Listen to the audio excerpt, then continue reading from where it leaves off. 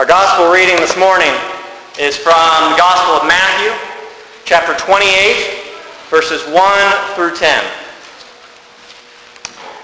After the Sabbath, as the first day of the week was dawning, Mary Magdalene and the other Mary went to see the tomb.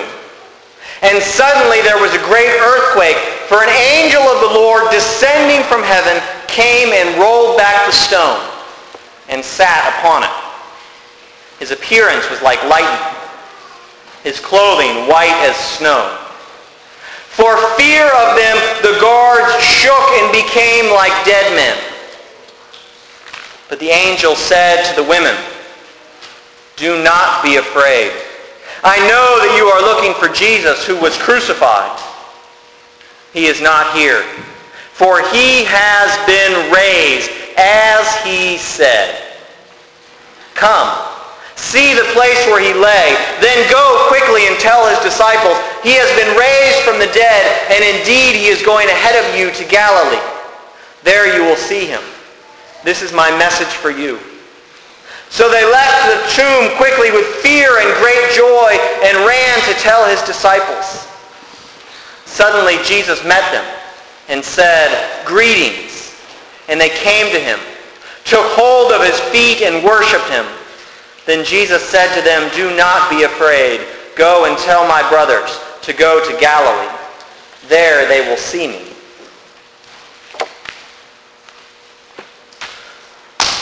So do you know what the two most dangerous words to hear are? Watch this. Followed only by the three most dangerous words, which are, "Hold my beer." You know, if you hear either of these two phrases, you just back away quickly, right? Because you know that there's this expectation that things will probably go terribly wrong. And in today's society, the great thing is that everybody has a video camera on their cell phone. So not only will things go terribly wrong, but it'll show up on the internet, much to the amusement of millions. So there are just all sorts of situations in which we know how things will end. Right? There's something inside of us that knows exactly what's going to happen next. Rachel and I were at a baseball game once.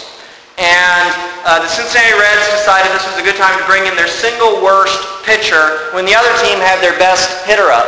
And I remember very distinctly, the bases were loaded, I turned to Rachel and I said, "You're going to want to watch this because this baseball is going to go a long way." And sure enough, 3 pitches later, I'm not sure that ball has landed yet.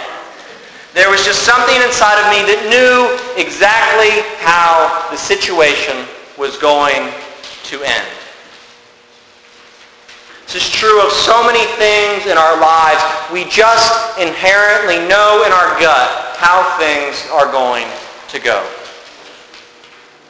And death is that way, right? I mean, when death is final.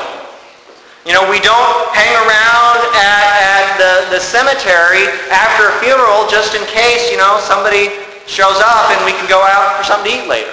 It's supposed to be final. And when Jesus Christ was crucified, that was supposed to be final. Everyone knew how that ended. Everyone knew how that went. And even the women who had been closer to Jesus than almost anyone else, when they went to the tomb, they expected to find his body there in the tomb so they could embalm him. They knew inside of them how the story goes.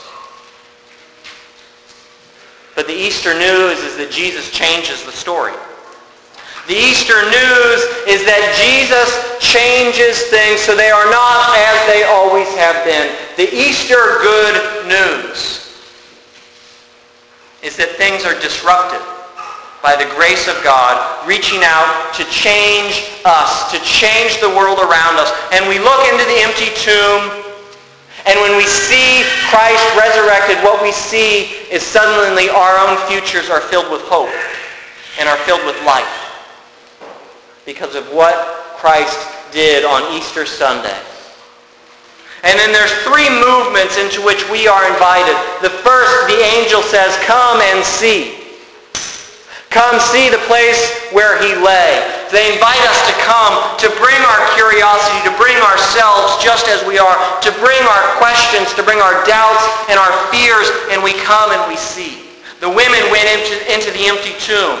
They came and they saw. We come to church. We come to Scripture. We come as we are. We come and we see. We may have expectations of how things are going to be, but Christ shatters those, changes them. And so we come and we see. And then next we go and we tell. When we come and we see and when we've been transformed, we are charged to go and tell the story. How can we not tell this story? The story of resurrection, the story of life defeating death. We come and we see, we investigate for ourselves, and we go and we tell, we share the good news. We invite others to come and explore, to bring their questions, to bring their fears and anxieties. Come and see, the angel says, then go and tell. And through it all, it's held together by what the angel says and the same thing Jesus says. Do not be afraid. Do not be afraid, the angel says. Do not be afraid, our resurrected Savior says. We have no need to fear, because what we see on Easter is that when we are in Christ, we are held by someone stronger than anything else. We are held in his hands, and nothing can tear us from that. We are held in life eternal, and death cannot remove us from his hand. So come and see, go and tell, and through it all be not afraid, for God is faithful and God is true. You know, one of the things the angel says, he says, he is not here, he has been raised as he said. Jesus Christ predicts his crucifixion, and he predicts his resurrection. He is faithful.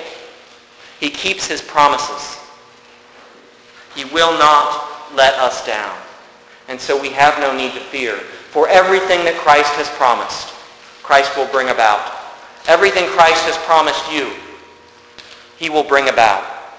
When we place our trust in Christ, he is absolutely faithful to us. Faithful to the end, through death and into life. So when Christ says, come to me, and I will give you abundant life. When he says, come to me and I will give you living water, we can trust him. And so friends, on Easter morning we come and we see the good news that Christ has risen. And then we are charged to go and tell. And through it all, be not afraid. Let us pray. Gracious and holy God, we thank you for your grace and your power, for your strength and for your life. And Lord, we pray that your Holy Spirit will gather us so closely to yourself that we will have no room for fear because we will be so caught up in love. Lord, you dwell in unapproachable light.